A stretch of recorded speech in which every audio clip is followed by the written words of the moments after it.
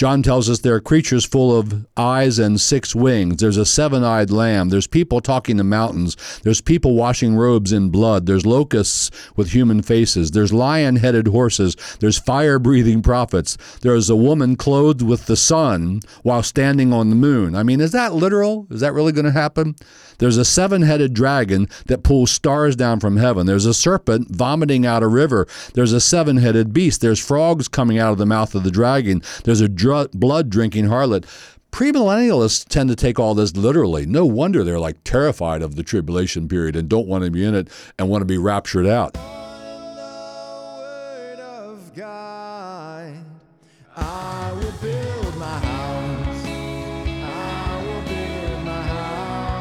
Welcome to Grounded. I'm Steve Hartland, pastor at Cornerstone Community Church here in Joppa, Maryland. I almost said Abingdon, Maryland. That's where I live. It's 12 minutes away. Joppa, Maryland. Got to get that right.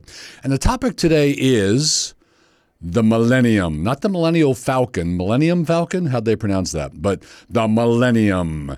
And here's what I'm going to do. Very briefly, what are the basic views, the different views that Christians have? And then I want to zoom way out and try to give you I think really a whole different perspective on how you ought to view the whole thing, how you ought to think about the whole thing, where you ought to land or not land on the whole thing. So like by the end of this podcast, I'm thinking I might adjust some of the ways some of you think about the millennium quite a bit. So stay with me on that. That's what we're doing. Let me start off with the 3 or 4. It's really 3, but one of them splits into 2. So 3 or 4 main views of the millennium. They are called premillennialism, postmillennialism, and amillennialism. What are they about? By the way, if you want to spell it, if you're writing, it's two L's and 2 N's. So premillennialism, each of these is about when does Jesus Christ come back relative to the millennium. Does he come back before the millennium? That's premillennial. Does he come back after the millennium? That's postmillennial. Does he come back? Is there actually no millennium in terms of an age of prosperity and peace that everybody's saved and there's no more wars and so on? Is there even a period of that kind of millennium, or does Christ just come back at the end of this age? This age, as it is, not a golden age, is the millennium, or is that's amillennial? So there's premillennial, Christ comes back before the millennium. Postmillennial, he comes back after. Amillennial, he comes back at the end of this age. This is the millennium, but it's not a millennium like the other guys have a millennium. It's not a golden age of peace, prosperity, and gospel power all over the world. So those are the 3 or 4 main views. Oh, I'm sorry. One of them, premillennial, breaks into 2. There are 2 groups. You don't need to know this, but I'll tell you anyway, because maybe you want to know. There's one group that would be called historic premillennial, and there's another group that is called dispensational premillennial. You know what? I just decided right now, I'm not even going to go into those. I mentioned them. You can Google it. You can look them up if you want to. But here's what I want to do. Here's the kind of stuff I really want to get to. So that was just intro, setting the stage. Now here we are. Why? First thing I want to talk about, why are there different views? I mean, I thought the Bible's supposed to be clear. I'm supposed to read my Bible and understand it. I thought we had Holy Spirit illumination going on when we read the Word of God so that we may know the things freely given us by God. I thought we believed in here's 2 great words, they don't get used much, in the perspicuity of the Bible, or, its sister word, the perspicacity of the Bible. Both of them mean the exact same thing, and they both come from the same Latin word, meaning you can see through it. You can see it. So I thought we believed that you can read your Bible and understand it. So why do we have Bible scholars who love Jesus Christ, who submit to the Word of God, who believe it is the Word of God, who have a high view of Scripture, who study their brains out, and they have comparatively very large brains, not compared to God, but compared to other humans, they have very large brains. And why do even they land in different places, pre-mill, post-mill, a-mill, and so on? Why? I'm going to answer that question. Why are there different views? Here's why. I mean this. I'm not joking. I'm not trying to get a laugh. Here's why. Because we are very dumb. Should I put that another way for those of us who are really, because we're not very smart. This is due to what theologians call the noetic, not noed, not after Noah, but noetic, having to do with nous, the Greek word for mental, cognitive, the noetic effects of the fall. Due to the fall, we don't think very well. Due to the fall, we don't reason very well. Due to the fall, we're really subject to cognitive biases of various kinds. And so we get biased and we don't think well. We don't deal with the evidence well. Even just if you think of standard bell curve IQ, the one in the center is pretty much you scored 100. You're the average IQ in the United States. You scored 100. 100 compared to God is not very smart. 100 compared to Einstein, who is believed to have been about 160, is really not very smart. I mean, Einstein was way ahead. And there are lots of other people alive today who are down toward where he was or where he was. Most of us, we're just not very smart. We have different views because we're dumb. That's my first answer to why. Here's a second answer to why. Not only are we dumb, but we're reading the book that's written by God. Now, if God writes a book, and he did, I know he used human authors, but when they were all done, it's exactly what he wanted. It's the Word of God. If God writes a book, do you think there will be parts in it that are hard to understand? Do you think there'll be parts in it that are pretty deep, pretty profound, pretty hard to piece together and figure it all out? Yeah, I think so. I say this reverently. God is very smart. Like way smarter than Einstein. Could you read Einstein and understand him? No, you'd probably struggle with that. I wouldn't even try myself. I bought a copy of one of the greatest science books ever. I bought it this year just because I thought I want to have that. It's one of the greatest science books ever. It's the Principia, or some pronounce it Principia, written by Sir Isaac Newton.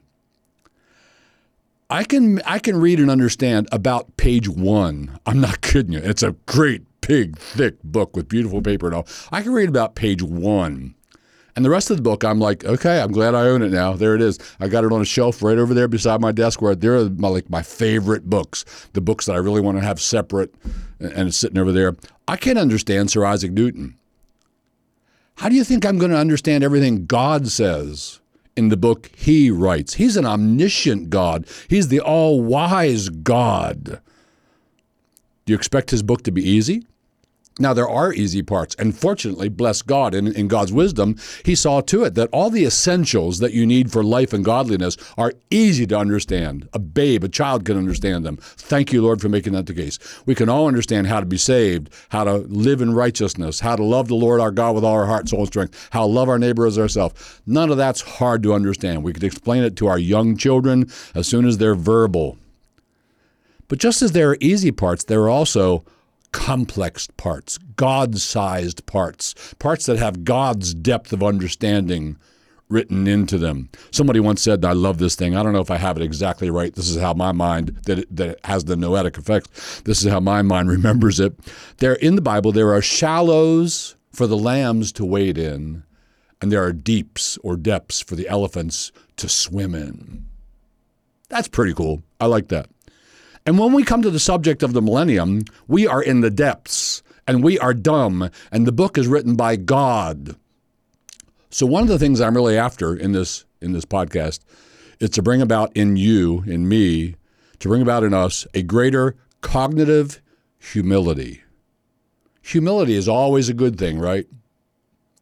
Jesus Christ leads us to humility. We should have cognitive humility, meaning I realize I don't think real well. I realize I don't think fairly. I realize I don't reason well. I realize I'm subject to cognitive biases, and I'm very dumb, and I'm biased, and I'm reading a book by God. Here's another reason why there are differences. Reason number 3, because this issue, eschatology, is particularly complex. I mean, of all the Bible doctrines that there are, this one is particularly complex. What do I mean by complex? Well, to start with, there's no passage that says you should be amill, and here are 3 reasons why. There's no passage that says you should be premill. Here's what premill means, and here's why. I wish there was. We could all believe it, and we'd be done. But when it comes to eschatology, we are piecing together bits from many passages that go over the course of hundreds of years in different cultures, in different places in the world, written by different authors, even in different languages. And we're piecing all that together. Anytime you're piecing together such disparate pieces of information, there's lots of room for error. Fallen humans, weak humans, stupid humans, we're going to wind up having lots of different views because the complexity is immense. That's the third reason why there are differences. Here's a fourth reason why. Because to some extent, this is really important when it comes to eschatology and why there are differences. The place you start in will very much determine where you end. The things you adopt as true up front will very much flavor how you interpret everything else as you proceed. So you make assumptions early on. You have presuppositions that you adopt early on. And then you start to see everything else, cognitive bias, in light of those things. So I'm like an ah-mill, and then everything starts to look ah-mill. What do they say? To a guy holding a hammer, everything looks like a nail? Yeah. To a guy who's pre-mill, everything looks pre-mill. To a guy who's post-mill, it's so plain, can't you see it? What, you don't believe the word? Everything looks pre-mill. And so the place where you start, to a certain extent, depends or determines where you will end up. What do I mean by places where you start? Well, which text you see as more fundamental, which text do you determine are more clear? This is a more clear text. I'll interpret the less clear one in light of this one. Various things like that. Let me go to those next. So we're talking about why. Why is it hard? Why are there differences? I mentioned starting assumptions. I mentioned presuppositions. I'm going to ask the question and answer it. What are some of the assumptions one might make? What are some of the places people might start? Starting places that determine where you're going to end up. Let me give you some. Someone who winds up pre-mill probably started with one, their church and their friends and everybody they knew were pre-mill. Probably the Bible teachers you came to admire were pre-mill. But more than that, here are some reasons why you might wind up pre-mill. Here's a starting place you might choose. You might decide early on Old Testament Bible prophecies about Israel's future must be interpreted literally. I did that for years because I was born, again, into premillennialism until I started figuring out that New Testament authors don't always interpret them literally. In fact, sometimes they don't interpret them literally. But that's a starting place. The Old Testament prophecies must be interpreted literally. So when it says Israel's going to be their land and they're going to have sacrifices, premillennialists say there's going to be a millennium with sacrifices offered. They're letting go of that a little. They used to say, well, the sacrifices won't be for the remission of sins. It'll be to remind us of the sacrifice of Christ. All seems kind of retrograde, and the book of Hebrews says sacrifices are gone because we have a greater sacrifice. So some premillennialists now are saying, all right, maybe there won't be literal sacrifices. Maybe that's figurative to say we'll have Christ's sacrifice. All right, they're already getting figurative on us. Old Testament prophecies must be interpreted literally. Someone else says, no, Revelation chapter 20, the 1,000 years must be interpreted literally.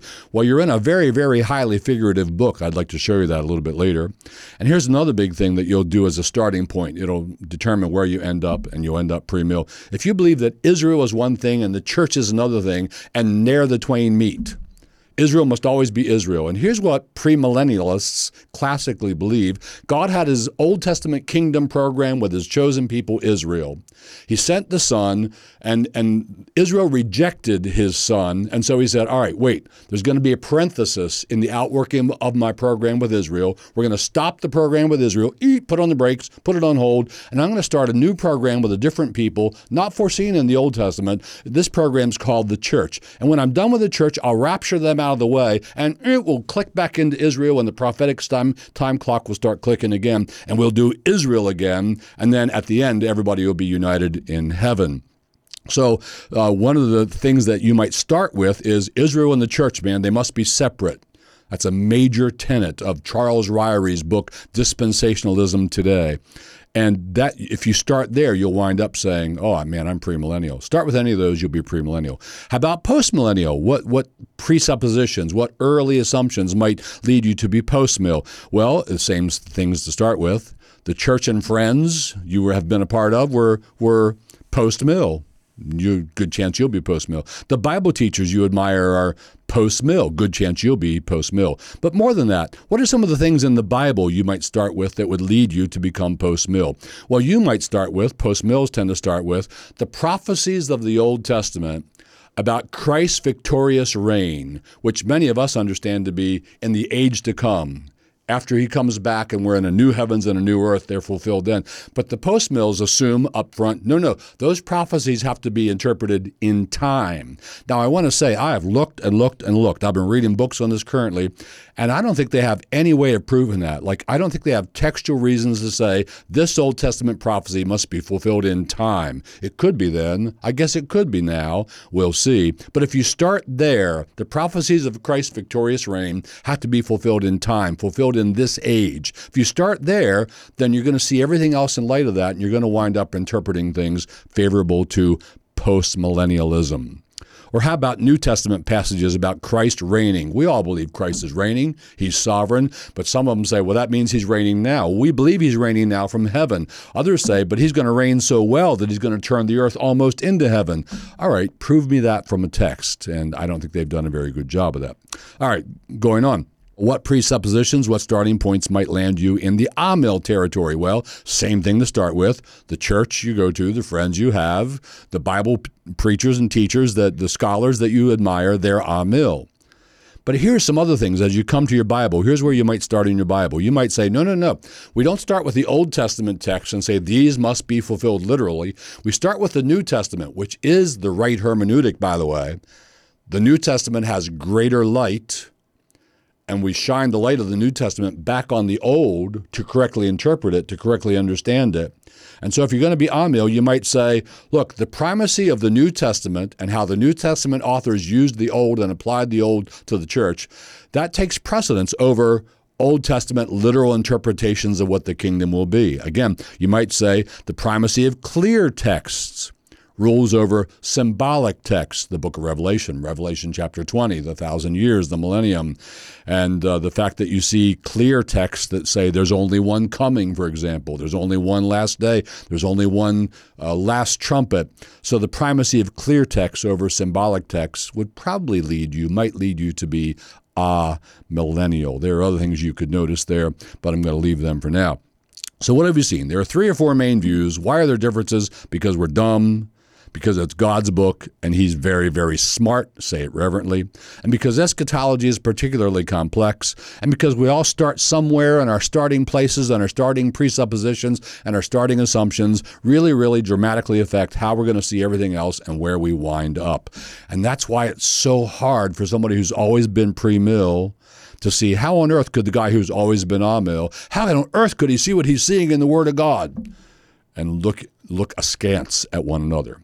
Now let me go to another thing. Here's the next thing I want to talk about. So premillennialism is currently, and since the late 1800s, early 1900s, has been the dominant view among evangelical Bible-believing people of God. It's by far the dominant view today. Almost everybody I meet today has a premillennial, every Christian I meet today has a premillennial schemata in their brain. Like they expect that we're going to have the church age, it's going to get very bad, then Christ is going to rapture us out, then there's going to be a 7-year tribulation, and after that Christ comes back, then he's going to rule on earth in a Jewish millennium for 1,000 years, and after that he comes back and there's the last day and the judgment, and then we're going to go to heaven or go to hell forever. Almost every Christian I meet has that schemata in their head. They are pre-millennial. I want you to know a little history here. It wasn't that way until the late 1800s or really the early 1900s. Prior to that time, immediately prior to that, most believers on the planet were post-millennial. Things are going to get better and better. The gospel's going to win. Everybody's going to come to Christ. The whole earth will be one big church, and it'll be a glorious thing. The lion will lie down with the lamb. There won't be any wars anymore, and everybody will be healthy and so on. So they believe that, but the First World War and the Second World War gave post-millennialism a very big black eye, and caused a lot of people to say, wow, we've gotten worse, not better. Like these are the worst wars ever. How can postmillennialism be right? And so what happened at about that time is this thing happened in our land especially, but in other lands as well, called the fundamentalist modernist controversy. Here's what happened. So Americans weren't wise. I'm not criticizing them. I probably wouldn't have been wise either if I'd been there. We've learned from their mistakes now, so we can be more wise. But Americans weren't wise, and they sent their best students, candidates for the ministry, their future seminary professors, they sent them over to Germany to get PhDs that were respectable, to be scholarly, to impress the world and all that. And what happened is they went over there at a time when the German seminaries had fallen into very, very false doctrine. We're ripping the Bible to shreds. We're not believing in the miracles of the deity of Christ, the virgin birth, substitutionary atonement, etc. And our best guys came back home messed up. What that resulted in is they messed up the mainline denominations. They took what they learned in Germany, they put it in their pulpits, they put it in their seminaries, and the old mainline denominations went down. The old Presbyterian, the old Lutheran, the old you name them, they went down theologically. They all went bad. And so there was this great controversy between the fundamentalists, those who believed the fundamentals of the Bible, and the modernists. They always choose these names. Today it's progressive Christians. And then it was, we're the modernists. And the modernists said, no, we don't believe the Bible is all the Word of God, but it can be the Word of God to you. You might experience the Word of God while you read the Bible that's full of errors and flaws and is man's ideas, stuff like that. So there was a great controversy over this.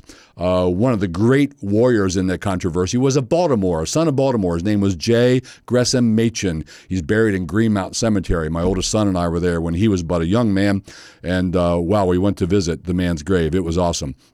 But out of that controversy emerged a thing called the Bible Conference Movement. That's what we call it, the Bible Conference Movement. So believers in churches of different kinds everywhere, they're churches that just gone south theologically, and they're looking for, wait a minute, where can I find true believers? Where can I gather with true believers, people who believe the Bible, believe the gospel like me? Where can I find them? And they found one another at Bible conferences. Bible conferences for Bible believers became a very big item, a very hot thing.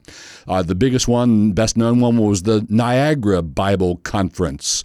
And there were many, many others. All the dominant teachers, most of the dominant teachers were premillennial.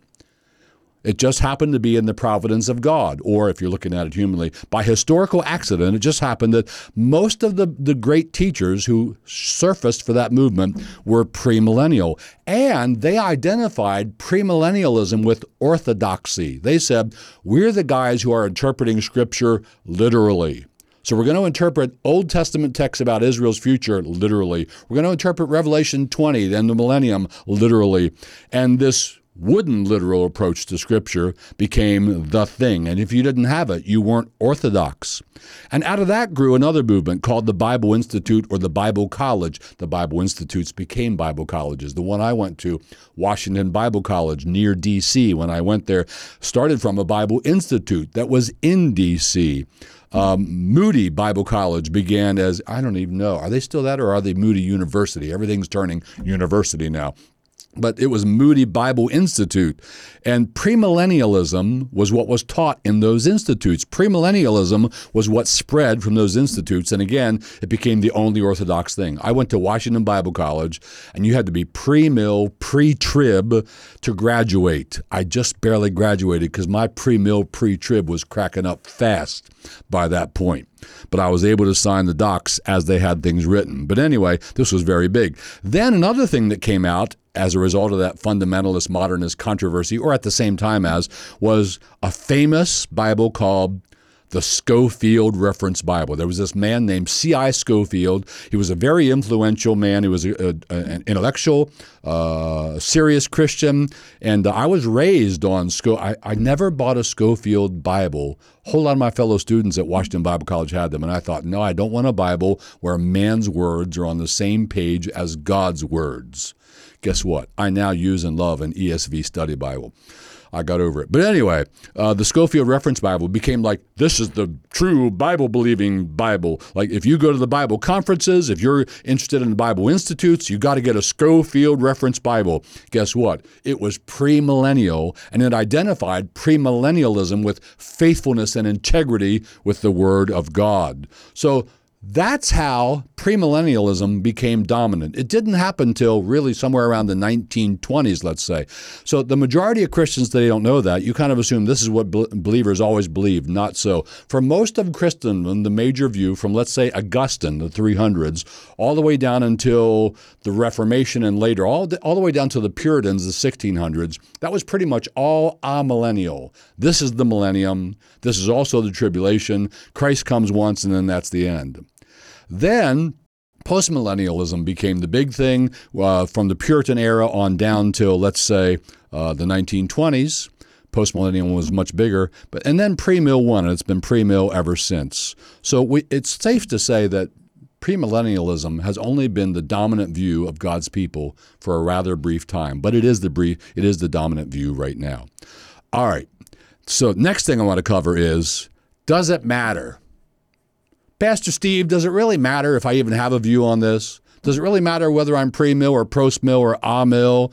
And I want to say, well, in a sense, it doesn't really matter, because here's what's going to happen. Whether you're pre, post, or I like this. There's pre-mill, post-mill, a-mill, and windmill. Haha, this is a joke. What's windmill? Blown about by every wind of eschatological doctrine. I'm pre-mill today. Oh, tomorrow I get blown into a-mill, depending on who I read, listened to, or talked to.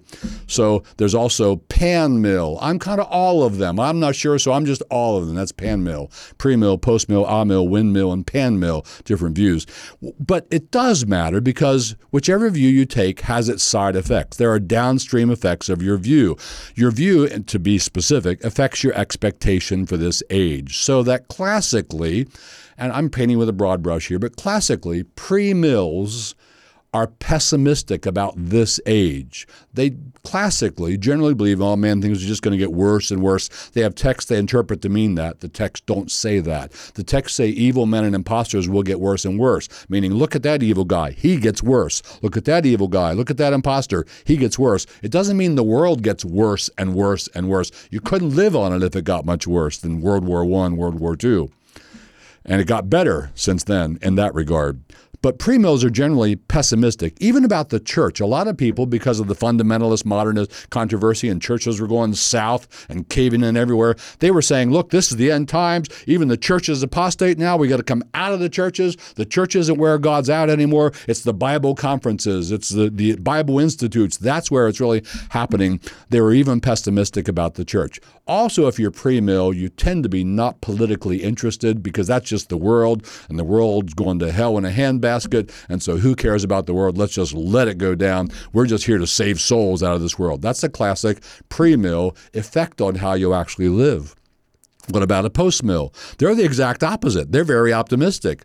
They believe that this age, the church age, is going to turn into a golden age where it's just glorious. The gospel has won, and there are faithful churches everywhere, and just about everybody you know is a believer, and Christ is ruling in power, and so on. So they're very optimistic, and they're optimistic about and interested in politics. They believe that as more and more people get saved and the earth becomes one big church, then all our politicians are going to say, well, now that I'm saved, I need to know what are the implications of the Word of God on me as a politician. And they want to know, how do I do politics to the glory of God? And so post-millennial people are really interested, by and large, in politics. We call them theonomic reconstructionists. They want to take theonomy, God's law about everything, and reconstruct culture and politics and law and you name it according to the principles of the Word of God. What about if you're a-mill? What are the downstream effects of that? Well, you'll be just right. I'm a-mill. You'll just be a balance of pessimism, because you believe evil continues throughout the age. There's no golden age coming till Christ comes back. And you also be a balance believing of optimism, believing and the kingdom of God is going to keep growing and people will keep getting saved. So you'll have a proper balance of pessimism and optimism, a realistic mix that to me meets the text of the Word of God. So there are different views, and they're complex, and we're busy, and the baby is crying, and even the scholars can't agree, and I need to vacuum Debbie's car. That's a true story. She was having lunch with the ladies in our neighborhood today, and so when I was getting ready to come over here, she came down in my study and said, oh, I'm giving somebody a ride. Can you vacuum my car, please? It's awful. When it was leafy time of year, all kind of leaf crumbs all over the floor of her car. Can you come up and vacuum my car? I said, yeah, I will. Back it out, vacuum it all, put it back together. I'm busy. You're busy. So here's my next thing I want to talk about. Because we're all busy, and because it's complex and hard to understand, and because we're very dumb, and because even the best scholars can't agree, here's my question. What should the layman do? Like, I'm the layman, you say. What should I do? What should the ordinary Christian do? What should the rank and file of God's people do? What should mama's busy changing diapers do? What should your eschatological position be? How should you approach the whole thing? Let me give you some things to think about. Here's thing number one on my list. One of my very favorite living theologians. He's retired. Maybe he ain't living too much longer. I hope he does. His name is John Frame. I love him. I love his theology. I love his writings. And I'm going to quote to you what he said about eschatology. This comes out of his volume on the doctrine of the Christian life. Great big book. He says, quote, "My own eschatology, question mark. Through my career, I have avoided the millennial question like the plague." Ha! I love it. That might be the position of prudence, my friends. Maybe Mr. Frame, Professor Frame, is teaching us all something good here. Like, he's one of our premier, most brilliant theologians in our land in these current days. He's retired now, but he's been that for quite some time. And he says, oh, eschatology? I'm not even going there. That's how hard it is to figure it out. We might do well to be like Frame and say, you know what? I'm going to wait and see when Jesus comes, and then it'll all be clear. Not a bad idea. Here's another thing I would suggest a layman should do. My second thing for the layman. Be content. I mean this. This should really make you content. Be content to focus on and hold to what I'm going to call the core doctrines of eschatology. Yes, I believe there are core doctrines of eschatology, and then there are less core, not core doctrines. There are closed-hand parts of eschatology. If you're a Bible-believing, faithful Christian, you must believe these and don't let go of them. And there are open-hand matters of eschatology. I'm a Bible-believing Christian, and I believe this, but I hold it with an open hand. It could change. Somebody could take it away from me and put a different position in my hand. Be content to focus on and hold to the core doctrines of eschatology. What are they? I named them earlier, but here they are again. There's going to be a last day. There's going to be a great judgment. Jesus is going to come visibly, bodily. We'll see him in the clouds. He'll descend. He'll call his people up to himself. There will be judgment. There'll be the great judgment of the righteous and the unrighteous, those who love Christ and those who reject Christ. There'll be a heaven and a hell, heaven forever and ever for the blessed, hell forever and ever for those who are not blessed to be in Christ. Those are the main, those are the key, those are the core doctrines. We all believe those. We're all certain those things are coming in the future. The rest of it is details. So hold those with a tight fist, with a closed hand, and my recommendation to you is that you hold all the others with an open hand. That's that cognitive humility thing again. Just say, well, you know what? If John Frame can't figure it out and be certain, who am I to figure it out and be certain? So I'm not so sure. Pre-mill, post-mill, on-mill, I don't know. I'm on-mill. But I might be wrong. I'm a-mill. It might be post-mill. I'm a-mill. It might be pre-mill. But I really don't think it's pre-mill. But I'm a-mill. But I'm holding it with a loose hand. Okay? Here's one other thing I want to say under this section of what should the layman do. I mean this with all my heart. Please hear me on this. Please do not view the other guys as heretics. Please.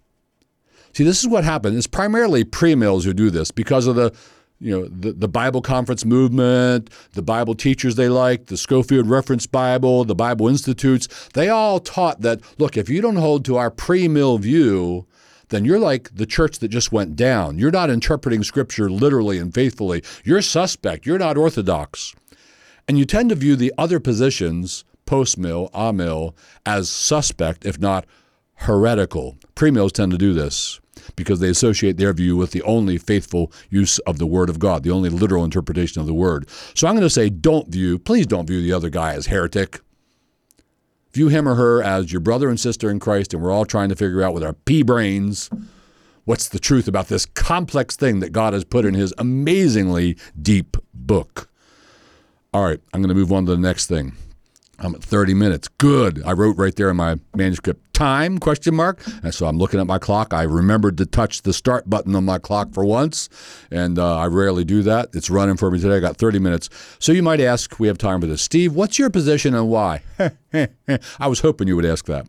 You already heard me say I am a-mill. Now let me just tell you, before I tell you my position and why, I just read a book that gives you three views. Here it is. It's called The Millennium and Beyond. And it gives you three different authors' positions. One of them's pre-mill, one of them's post-mill, one of them's a-mill. The pre-mill guy makes his case the best he can, and the other two critique it, and so on. The book goes like that.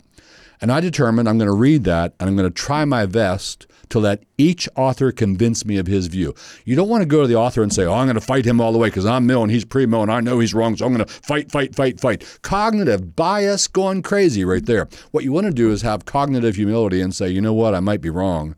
Let me read the other views and try to really understand them and try to see where are they getting that from Scripture? And could I possibly ever even believe that? And I even like to try to believe it. I'm not saying try to believe atheism. Don't try to believe naturalism. Don't try to believe evolution. But try to believe the other guy's eschatological view. So I just read this book, and when I'm almost finished, another book, trying to give them a fair chance. And each guy has some really good arguments, and it's very complex. And each guy pokes holes in the other arguments. And again, it's very complex, and it's hard to figure out where you really want to land. But let me give you 6 reasons. 6 reasons why I'm Amil. I'm going to try and do it fast. You don't need a lot of details here. Here's what started me becoming Amil. So I'm a Bible college student and then a seminary student, and I'm reading and really reading my Bible, and I'm reading books on eschatology. And it didn't take me long at all to become very convinced that in God's Word, there is one and only one future coming. There's no passage that says there's one coming and then later there's another coming. People are saying that coming I think is going to happen then, and where the same coming shows up over there, I think it's a different one for these reasons and it's going to happen then. But I became very convinced there's only one coming of Christ, followed by the end, followed by the last day, judgment day, and there's no passage describing 2 comings. Furthermore, I noticed and became convinced of what I'm going to call the 2-age model, or the 2-age schemata. What is that? The Bible teaches us, the New Testament teaches real clearly, there are 2 ages. There's the present age, it has characteristics, and there's the age to come, it has characteristics. There are 2 ages. Let me read you one verse about that. Ephesians 1, it's 2 verses, one passage. Ephesians 1, 20 and 21 talks about Christ, the Father, what he worked in Christ when he raised him from the dead and seated him at his right hand in the heavenly places, far above all rule and authority and power and dominion, and above every name that is named, not only in this age, but also in the one to come. Now, this comes up again and again and again in the New Testament. There are 2 ages. There's this age, and there's the age to come. And the age to come is always heaven, the new heavens and the new earth. That's the eschatological age. What are the characteristics of this age? Again and again and again, they are these. It is called Galatians 1:4, this present evil age. It is Ephesians 2:2, an age that walks according to the course of this world, that follows the prince of the power of the air. The whole age. This is why I'm not post-millennial. This is why I don't think this age turns golden. This age gets amazing. Everybody gets saved. It's heaven on earth. No, this is the present evil age. This is the 2-age schemata going on. What's this age like? It's an evil age. It's a disobedient age. Mark 10, 29 to 30. There's suffering throughout the age. We don't abolish all suffering on the planet by a golden part of this age. There's death, Luke 20, 34 through 30. 2 Corinthians 4:4. Satan is the god of this age all the way down to the end of this age. Matthew 13, the wheat is sown to the end of the age, and don't separate it from the tares who are sown to the end of the age. Separate them then, and then there's the last day. Then there's judgment. Then there's heaven and there's hell. And I became convinced that there's only one coming. Here's the passages that say that. And I became convinced that there are 2 ages, and the characteristics of this age, all the way down till Christ comes, are those. It's an evil age, a disobedient age. There's suffering, there's death, there's Satan, the god of this age, there's wheat and tares, there's gospel and evil, both progressing side by side down till Jesus comes. That's my second reason why I'm Amil. Here's my third reason. This is mainly another reason why I'm not post-millennial, why I don't believe we're headed for a golden part of this age. The Old Testament passages about ultimate victory. Our post-mill friends tell us, they get fulfilled now. And I just read a whole lot of their writings about why they believe those get fulfilled now. And I was hoping it might convince me, and maybe I'd become a post-mill. I really was. I would love to be post-mill because it's cool. But it didn't convince me one bit. There was nothing in any of the passages that exegetically suggested that these great times that are predicted need to be fulfilled now in this age, and there's every reason to believe they could just as well be fulfilled in the age to come. And I do believe that the New Testament points out to us they're going to be fulfilled in the age to come. What kind of passages do you mean? Well, Habakkuk 2:14. 2:14 is a good example. For the earth will be filled. This is a classic post-mill verse. For the earth will be filled with the knowledge of the glory of the Lord as the waters cover the sea. So our post-mill friends say, see, that's going to happen in this age. And I say, prove to me it's from this age. And they go, proof, proof, proof, proof. And I look at their proofs and say, you didn't prove me anything. You need a text that's proven it, and none of the texts do that. So the Old Testament passages about ultimate victory, I believe they're fulfilled in the age to come. Furthermore, if you're premillennial, you have two things that are called last trumpets. You have a last trumpet, and then you have another last trumpet. You have to massage that real hard. I wasn't able to massage that anymore. Furthermore, the New Testament authors do not interpret Old Testament prophecies about Israel's future literally. They apply those prophecies to the church. Furthermore, moving on, the book of Revelation, I came to believe, is absolutely not literal or sequential. It is prophetic genre. It is apocalyptic genre. It is highly figurative, where the thing seen in John's vision represents another thing. It's not literal. Let me give an example from the Old Testament. In Daniel's vision of a statue, what did the statue represent? Did it mean there's going to be a great big statue like he saw one day? No, the statue represented 4 kingdoms. There's an interpretation to what the statue meant. Nebuchadnezzar's dream, what did it represent? It represented other things. So with the book of Revelation. And the book of Revelation is full of so many things that must be figurative. Let me give you a few examples. Revelation 1:20. And why all this matters is because when we get to chapter 20, is the 1,000 years a literal millennium? By the way, in chapter 20, nothing says that's going to be a Jewish millennium. Nothing says those 1,000 years have Christ back. Nothing says those 1,000 years have sacrifices. None of that. That's all. You took it from somewhere else and plugged it in right there. But there are so many things in the book of Revelation that are figurative, that have to be. For example, Revelation 1:20. You see Christ, and here's how he looks. As for the mystery of the 7 stars that you saw in my right hand, he says, and the 7 golden lampstands, the 7 stars are the angels of the 7 churches. So you saw stars, but they're not really stars. They're angels. They're something else. And the 7 lampstands are the 7 churches. They're not really lampstands. They represent something else. This is again and again and again throughout the book of Revelation. Let me take you to Revelation 5:6, the Lamb. I'm going to ask you now, is Jesus literally a lamb? No, he is figuratively a lamb, a wonderful lamb. Bless God for the Lamb of God who takes away the sins of the world. But lamb connotes the idea of he is a sacrificial victim who will bear the iniquities of his people.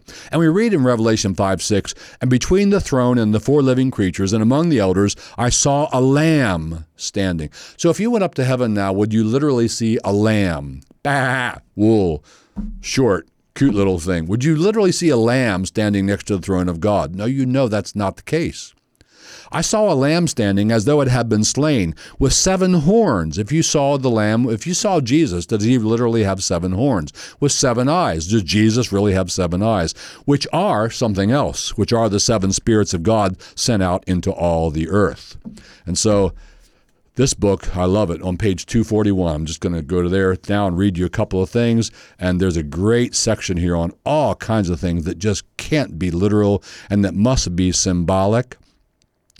For example, in chapter 5, verse 8, incense represents prayers. In chapter 12, verse 9, a serpent represents Satan. In chapter 17, verse 9, heads represent mountains. In chapter 17, verse 12, horns represent kings. In chapter 17, verse 15, waters represent people. John tells us there are creatures full of eyes and 6 wings. There's a 7-eyed lamb. There's people talking to mountains. There's people washing robes in blood. There's locusts with human faces. There's lion-headed horses. There's fire-breathing prophets. There's a woman clothed with the sun while standing on the moon. I mean, is that literal? Is that really going to happen? There's a 7-headed dragon that pulls stars down from heaven. There's a serpent vomiting out a river. There's a 7-headed beast. There's frogs coming out of the mouth of the dragon. There's a blood-drinking harlot. Premillennialists tend to take all this literally. No wonder they're like terrified of the tribulation period and don't want to be in it and want to be raptured out. And it just goes on and on and on. There's a blood-drinking harlot. There's Jesus returning from heaven on a horse and with a sword in his mouth.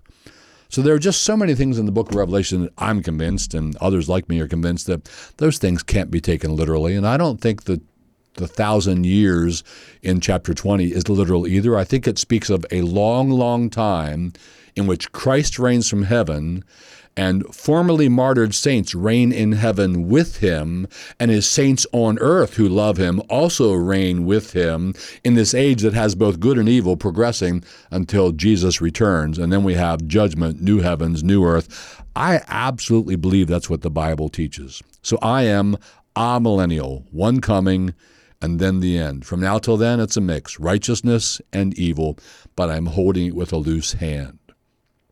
Bottom line, 1, please hold to the core doctrines of eschatology.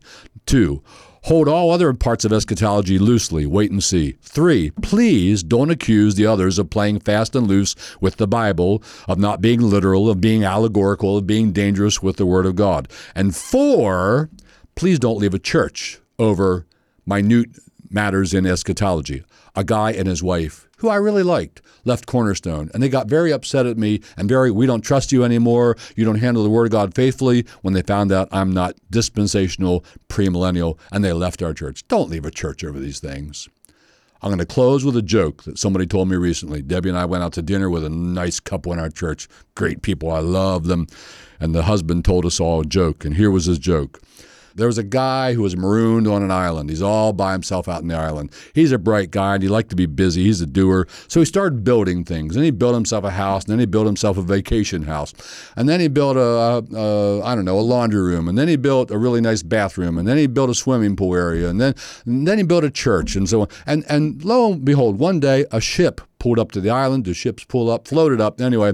And the guys get off the ship and say, "We're here to rescue you. But wait a minute, what are all these things you built? Take us on a tour. Show us your buildings." And he took them and said, "That's the library, and that's the sauna, and that's my house, and that's my vacation house."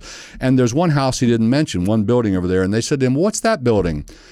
And he said, "Oh, by the way, I should have said, and that one over there is my church." All right. And they said, "Well, what's that building?" And he said, "That's the church I used to go to." Do you get it? Like, we are so terrible at this that even if I'm marooned all alone on a desert island, I can't even stay in the church I'm in. I'll separate from myself after a while. Don't do that. Don't be that way. Don't leave a church over pre-mill, post-mill, a-mill. And may the Lord bless you. Thank you for listening to this Grounded. I have enjoyed it. I hope you did. This comes out twice a month. Grounded does on major platforms. And if you like it, hey, give us some comments. Share us with a friend. Thank you.